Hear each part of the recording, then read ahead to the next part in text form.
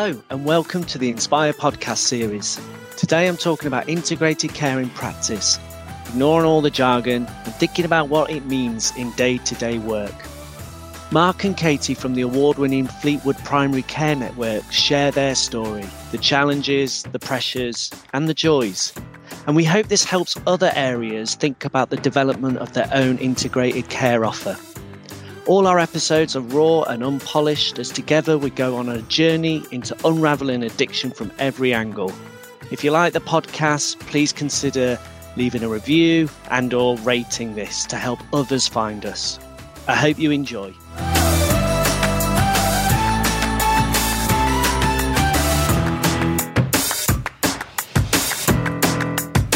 I'm Andy Martin. I work for a charity called Change Grow Live, and today I'm joined by Katie Egan and Dr. Mark Spencer. Would you like to say where you're both from?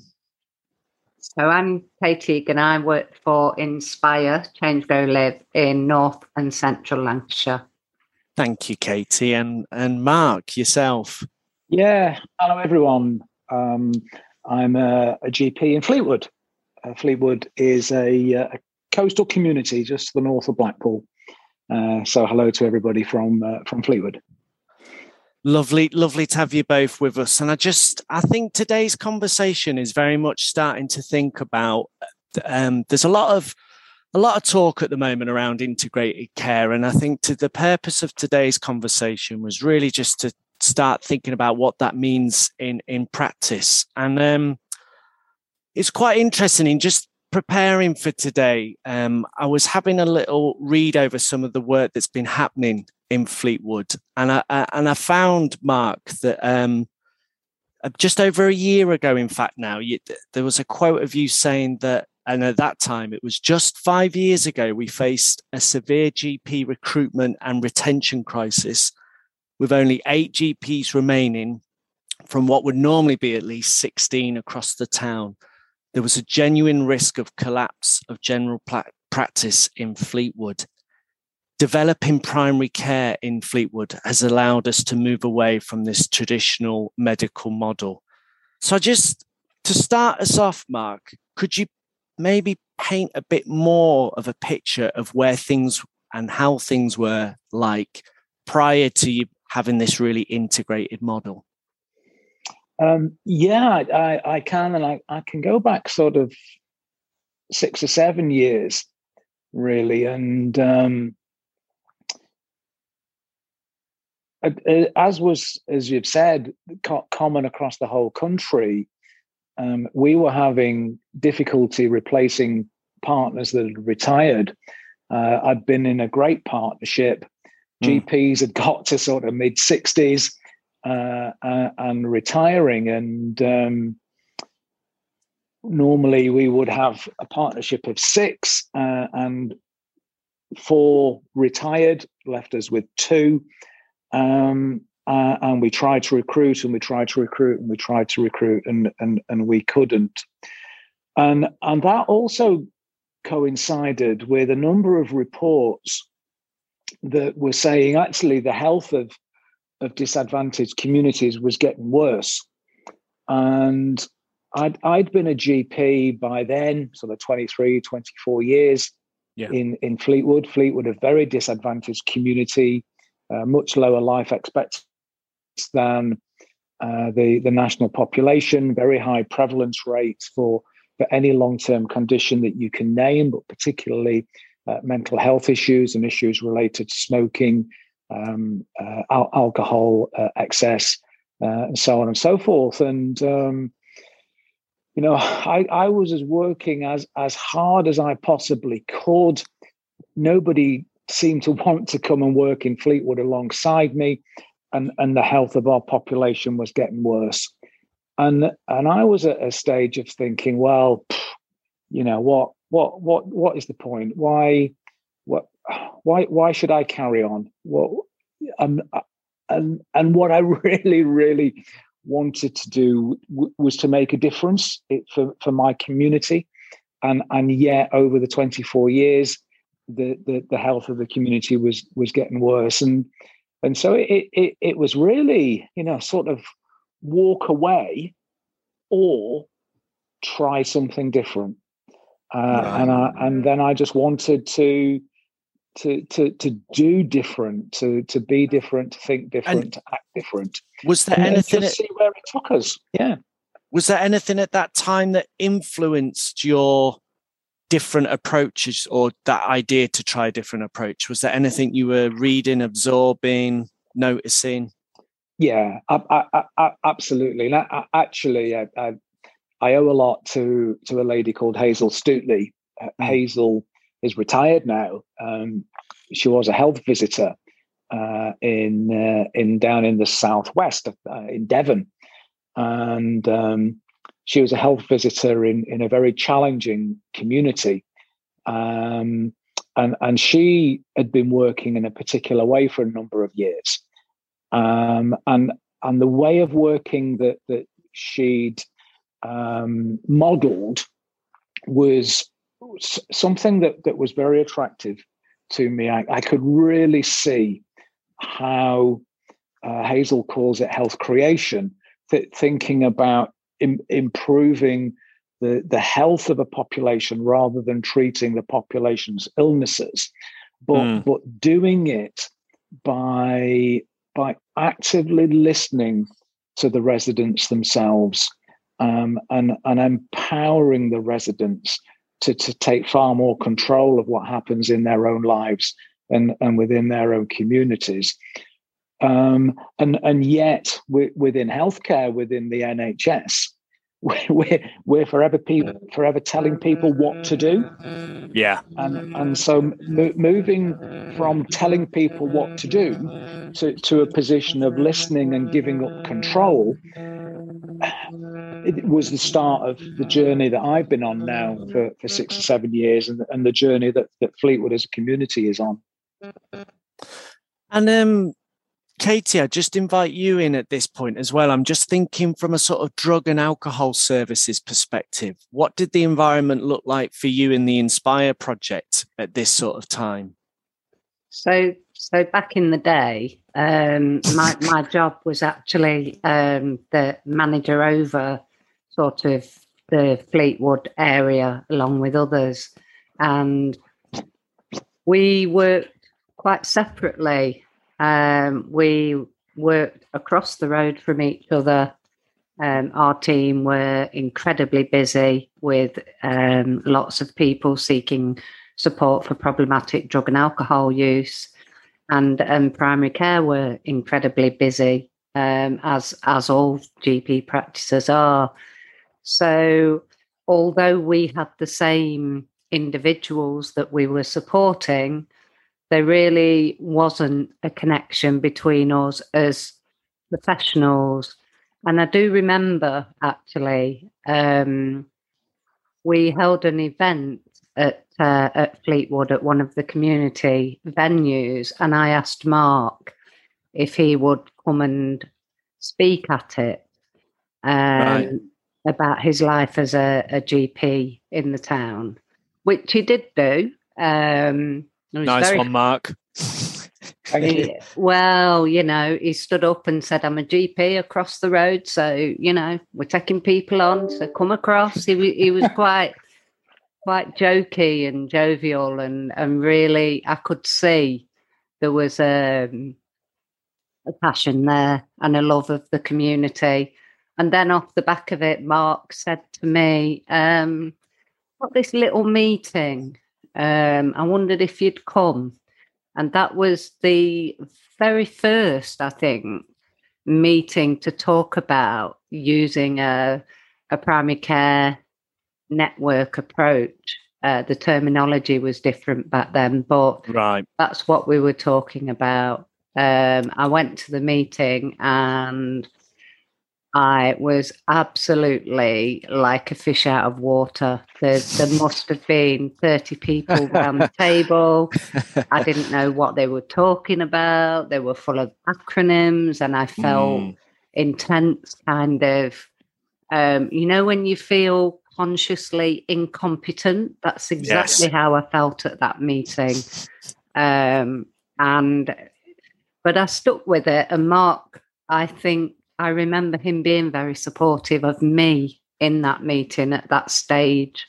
And that made a huge difference, just to be included really in a discussion about the needs of the community as a whole. That was a turning point for me.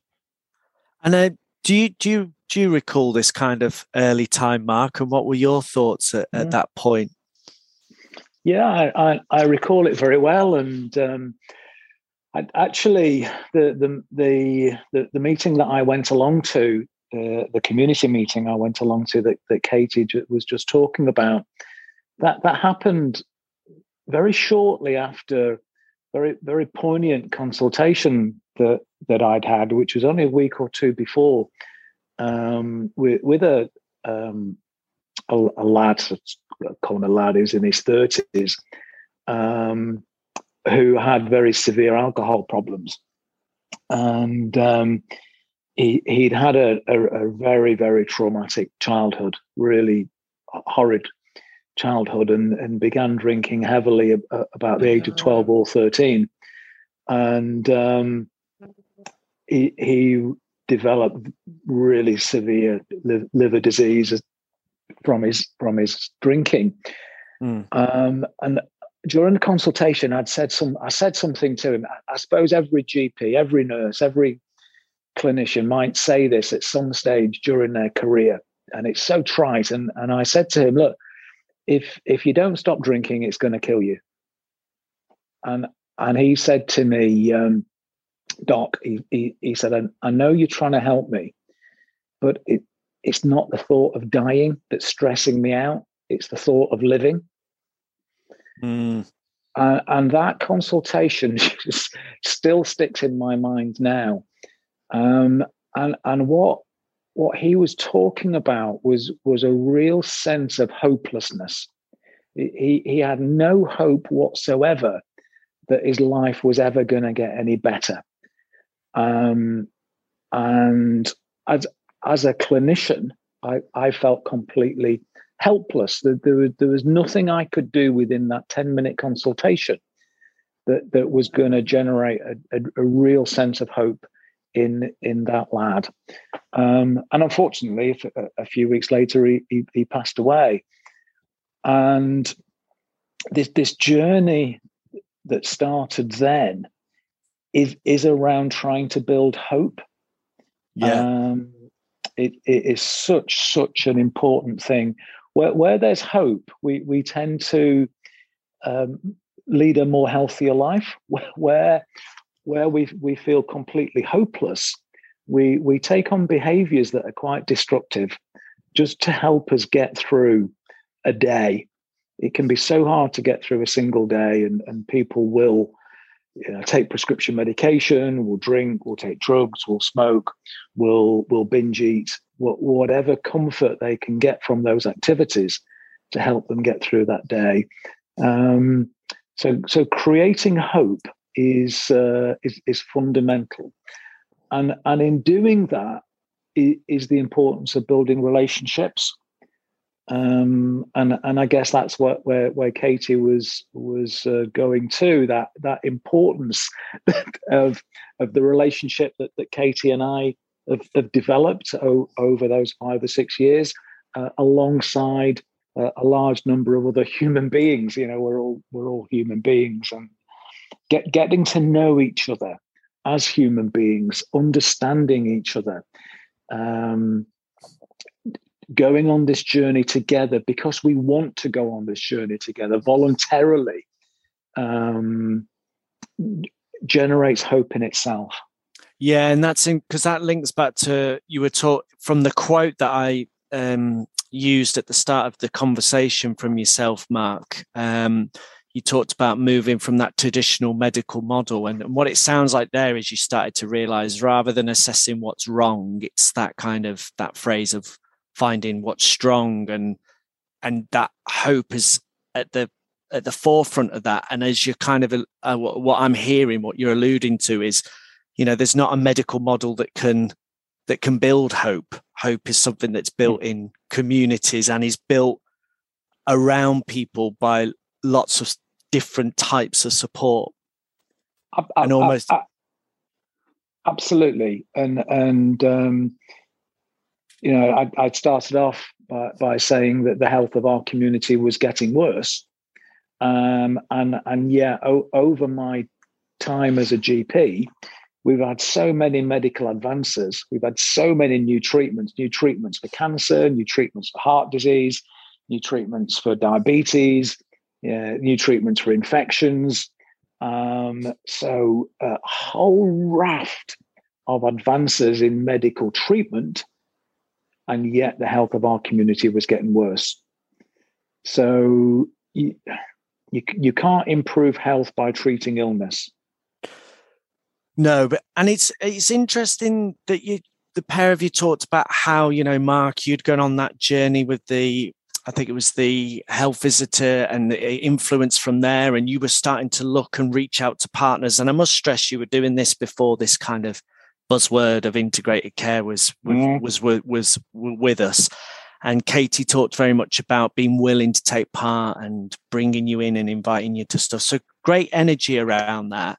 I am going to be really awkward and be a little bit devil's advocate here and say, you know, when you talked about that you only had 8 GPs remaining across the team, etc.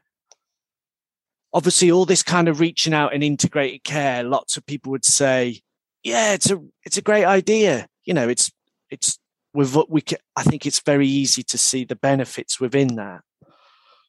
But what about some of the challenges? Because there must have been in those kind of, as you'd made the connections, you started to want to work together more. But what were some of those challenges, and how did you overcome them? Well, the biggest challenge is time. Yep. And people will always say to me, where do you find the time to do all this? And you really do have to invest the time. And you have to invest the time in a very personal way. So it's not simply a matter of turning up to a meeting, sitting in the corner, opening your laptop and doing your emails. Yeah. You have to be present. You have to want to actively engage and actively listen and actively contribute.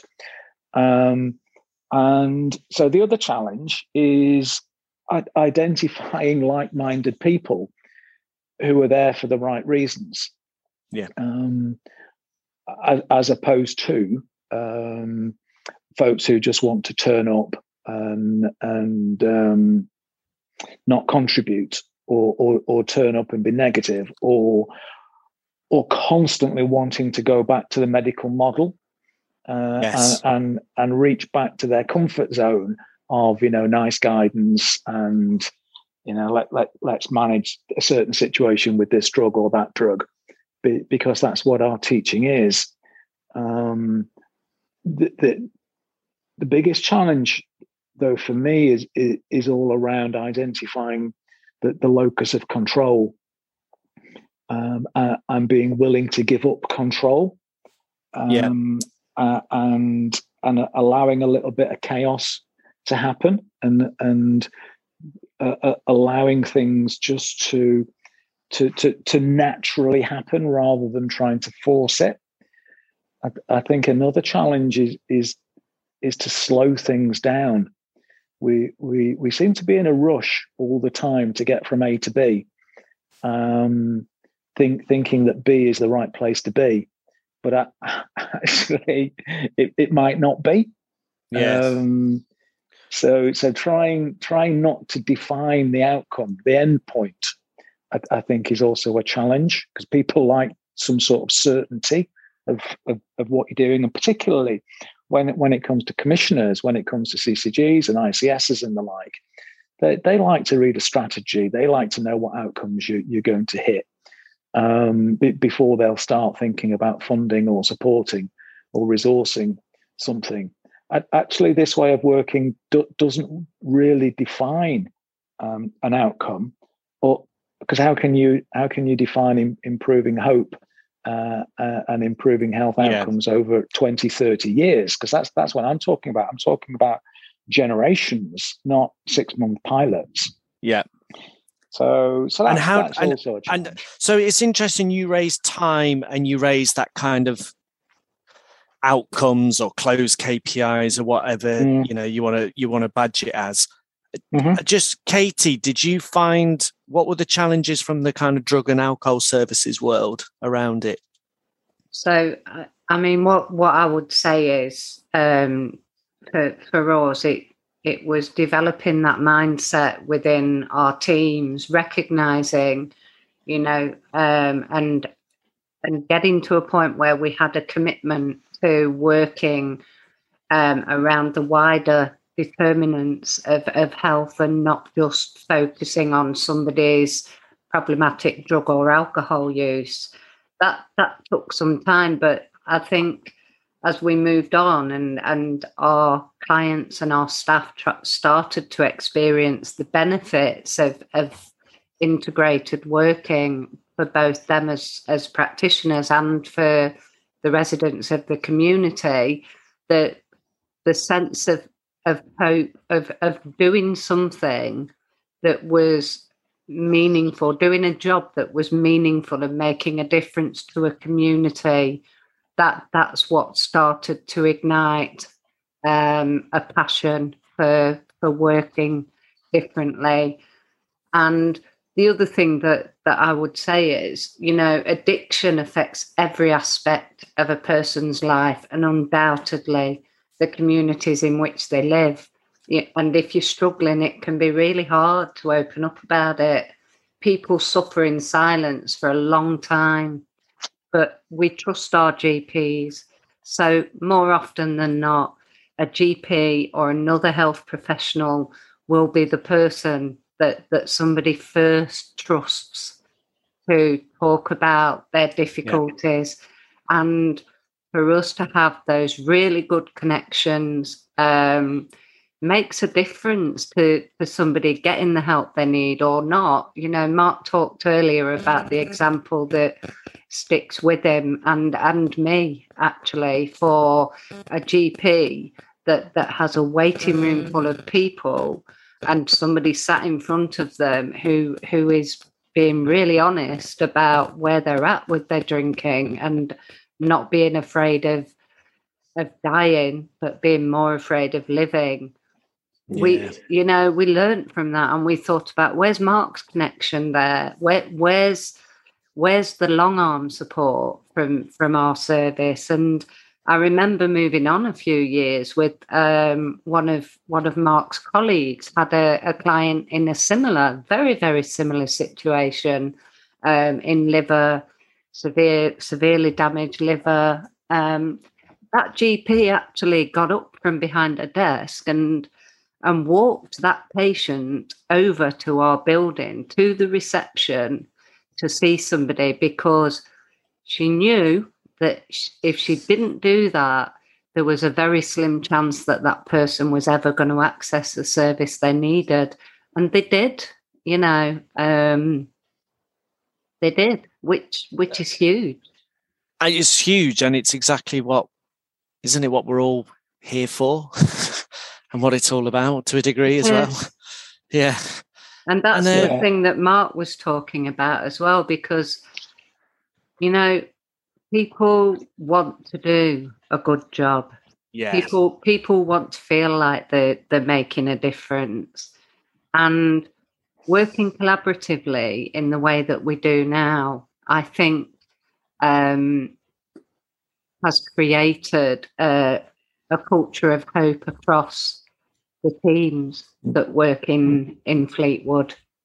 I don't know if you'd agree with that, Mark, but that's what I see. Yeah, I do wholeheartedly, Katie. So when I come back to that sort of GP recruitment retention issue, I do firmly believe that a large number of GPs retire early because they no longer feel that they're making a difference. That, that over a day we might see, I don't know, 40 people, 40 patients, if you want to label people as patients. Very complex, most of them, very difficult to know how to even start to help people move on with their lives. And you go home at the end of the day really tired and think, actually, have I made a difference to any of those people at all? And the answer is probably no. When you get to that level and you're chronically tired every day and you're not actually helping anybody, you do start to think, what's the point? Why am I doing this? But working in this very integrated way where you are on a really good personal relationship level across multiple organizations, multiple disciplines, everybody has the same common aim, the same sense of purpose, and then actually you do feel like together you're making a difference, whereas as an individual you probably never could. Yeah, and it's what I'm hearing from you both is some like really key themes, which is you're both, and do interject if I'm wrong, but I'm hearing it's like you're both holding your hands up and saying, yeah, it takes a bit of graft, this. You have to put in the time. Yes, there's still, there might still be an element of tick boxes around your own individual outcome frameworks, whether that's your drug and alcohol service or GP or mental health teams or whoever it is. We've all got those reporting aspects. But actually, if you can commit the time to this and in committing that time, it's like you said, Mark, it's about coming at it from a very human point of view. It was interesting before we started recording.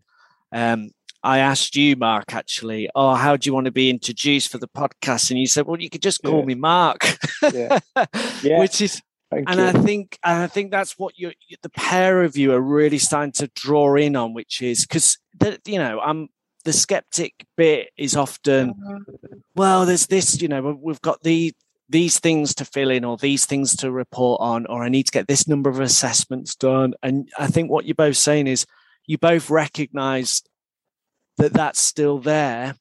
But actually what you then started to do was outside and around that was the committing the time to build the relationships across you all as partners. And actually that has then led to you feeling that you're starting to make more of a difference.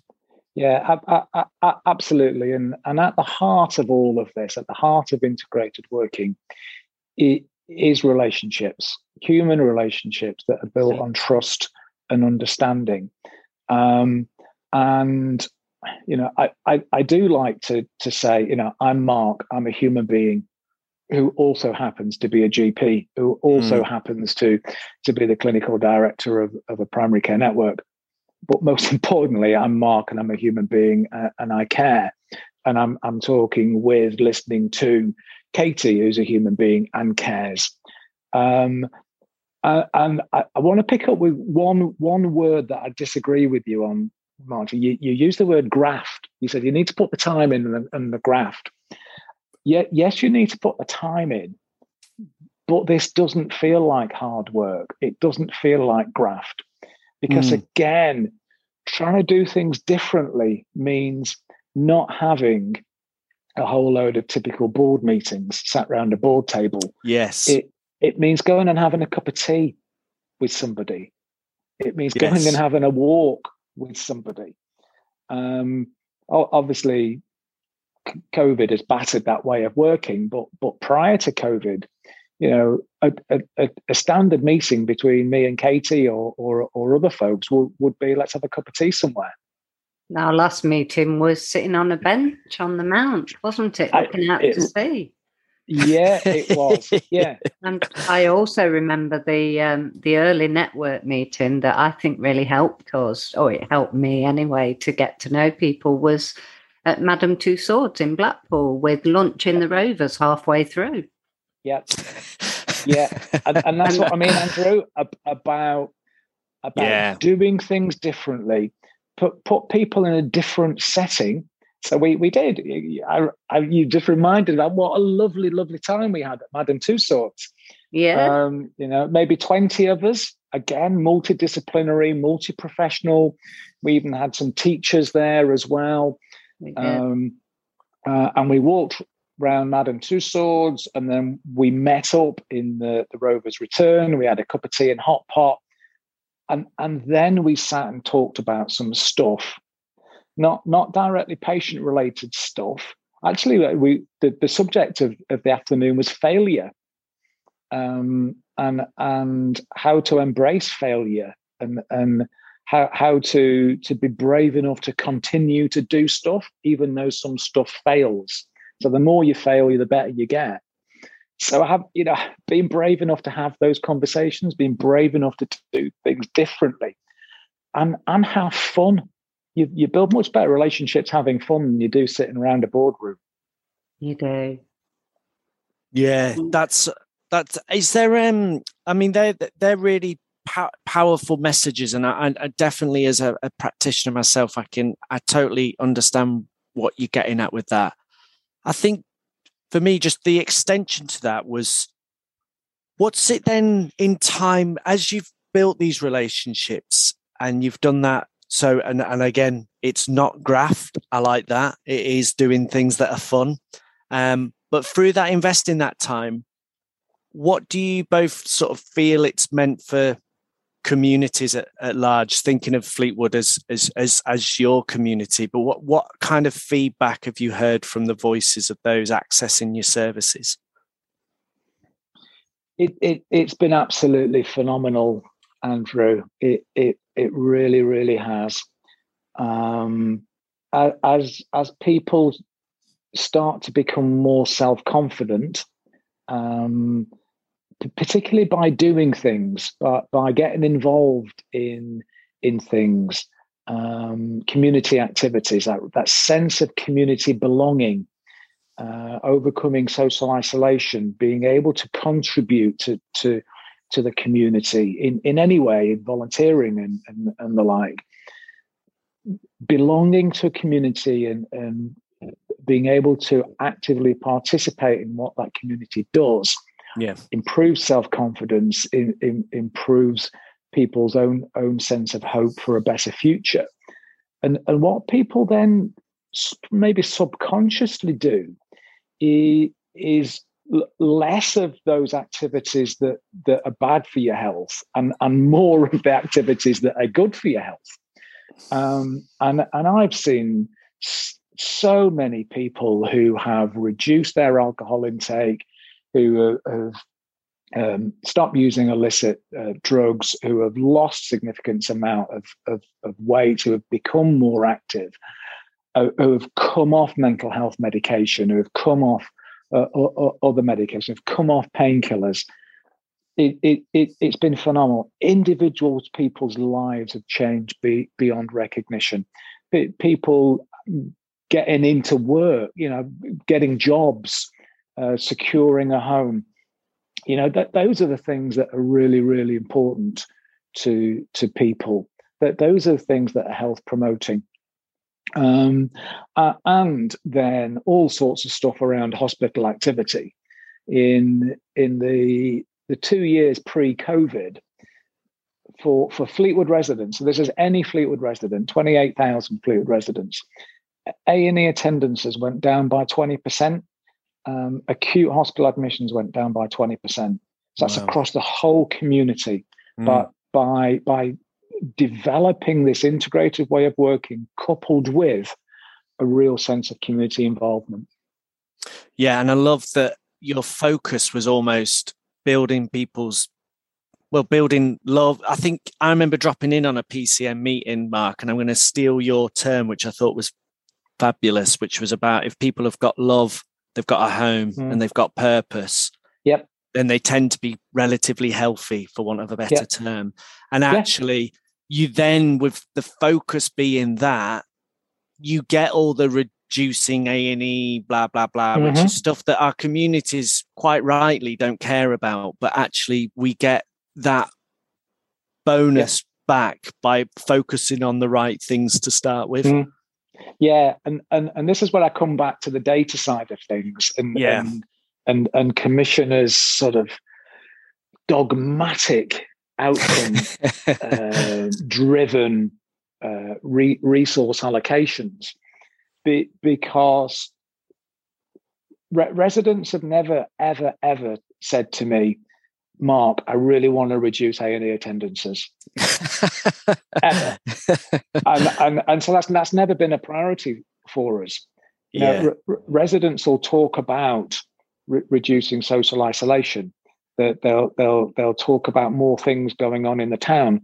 They'll talk about the mental health of the children of the town. But those are the real priority areas. They'll talk about the parks, the beach, and the high street and the transport. And when you get those things right, the knock-on effect, a sort of a happy side effect, is people use A&E less. Yeah. Have you, Katie, did you sort of, what you've noticed across your communities in terms of the voice of service users within drug and alcohol services, have they picked up on this way of working? Yeah, so, I mean, just picking up on what Mark said, so when you get this right, our service users are particularly challenged, I guess, with things such as suitable housing, relationships, loneliness, isolation, along with usually some serious coexisting health conditions, whether mental or physical. And when developing the primary care network, I guess for me, that question is, how can you develop a model that doesn't include people who can make a difference? So in our primary care network, we have the head of housing, so we can have conversations about the impact of housing on the town. Are there landlords in the town who are not meeting their statutory obligations, and can housing step in and sort that out? Do we need something new for the number of residents with dementia? So these things have really helped us to have better access, more equitable access to support for our client group. And beyond that, I think it's just a mindset of it. It was really telling to me during COVID, in the very early days when everything was in huge short supply. We were trying to operate a service. We still needed to see people that were really risky, and we couldn't even get hand gel, and I mentioned this in a network meeting, and immediately was offered a box full of hand gel to pick up from outside the urgent care centre in Fleetwood. And it's those kind of, let's just be there for each other and support each other. And I do feel like off the back of that as well, what's grown in Fleetwood is a community of hope to support the professionals working in the town as well. Yeah. So that change, people have picked up on it. People have, if you're talking to somebody, an individual who's a resident in that community, and your voice is hopeful, then that's picked up on. The tone is picked up on. Where you can suggest people go for support, whether that, because the community has said, hey, we need this, we need a singing group, or we need a veterans support service, or we need a food bank, whatever it is. The community have just popped up all over with loads and loads of different things to support people. And that's what reduces hospital attendance as well, because if you are getting your needs met in some way within your own community, then you're less likely to be in crisis and try to access care in an unscheduled way when you don't need to. No, I couldn't agree more. And just a huge thank you to you both as well about when I have had the opportunity to parachute into the odd Fleetwood meeting. And you can definitely feel that it's a very equal playing field and it's a very supportive culture across multiple organizations. And I think, that's what you've both alluded to. And it's amazing that that's been created, that energy. And I think that's being created is the sort of the end message by you all being a bit humble and being authentic and being human with each other. And that's where that's grown from. My kind of final thing for us just to close today's conversation was just, you've gone on such an amazing journey. What's next? Where next? So do you want me to say a little bit, Mark? Yeah, off you go, Katie, yeah. So the bit that I wanted to talk about for next is, so as part of the early days with Primary Care Network, we talked about some of the kind of onerous processes for seeing each other's information in order to provide better care to people, make clinical decisions quickly. So we were able to begin a conversation about being part of the Lancashire Person Record Exchange server.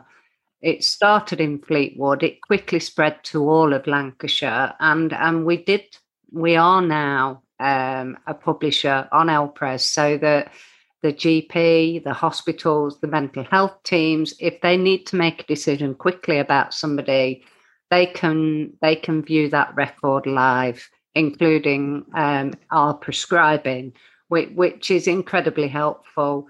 We are moving now as well to the next stage of that, where we will then be able to view GP hospital records for clients that are on our books as part of our clinical review process. That's, we've consulted with our clients, and that's incredibly important to them. They're not being asked the same question 20 times. We don't have a consultant in A&E trying to decide whether it's safe or not to prescribe an opiate to somebody who's critically ill, because they can view the record, they can see. And the same for us, we will know if one of our clients has been to see Mark this morning and been prescribed pregabalin, for instance. We'll know that by looking at their record on our system. That saves a lot of time as well. It's really about a systematic approach to making sure that we have the information we need at the time we need it. Yeah, that's amazing, and that you've already at that point, because I know in some areas those records are still in fruition. So that's a great point, Mark. What did you want to add in terms of what's coming next? What's coming next? Fleetwood Academy. Fleetwood Academy is coming next. Is what I'm putting my energy into at the moment. Okay. There's no higher education facility in Fleetwood, no adult education facility in Fleetwood, and education is the way out of poverty. And one of the really sad things about COVID is the disruption to the education of youngsters, and that's going to affect disadvantaged communities more than the more affluent. And adults, loss of employment, redundancy, the economic impact of COVID is going to be felt for at least a generation in towns like Fleetwood. So improving people's access to education, to training is really important. So we've taken ownership, a charity in Fleetwood Trust. We've taken ownership of what was a derelict community hospital, Fleetwood Hospital. We're regenerating it. And part of the hospital will be used to house a Fleetwood Academy. and that's being supported by Lancaster University. And that academy will not only be there for the education and training of youngsters and adults, but we're also going to use it as an education and training facility for integrated care. How do you learn about integrated care, integrated ways of working, actually in the real world? So using the whole of Fleetwood as a classroom to facilitate better integrated care. And I don't just mean across the health and care sector.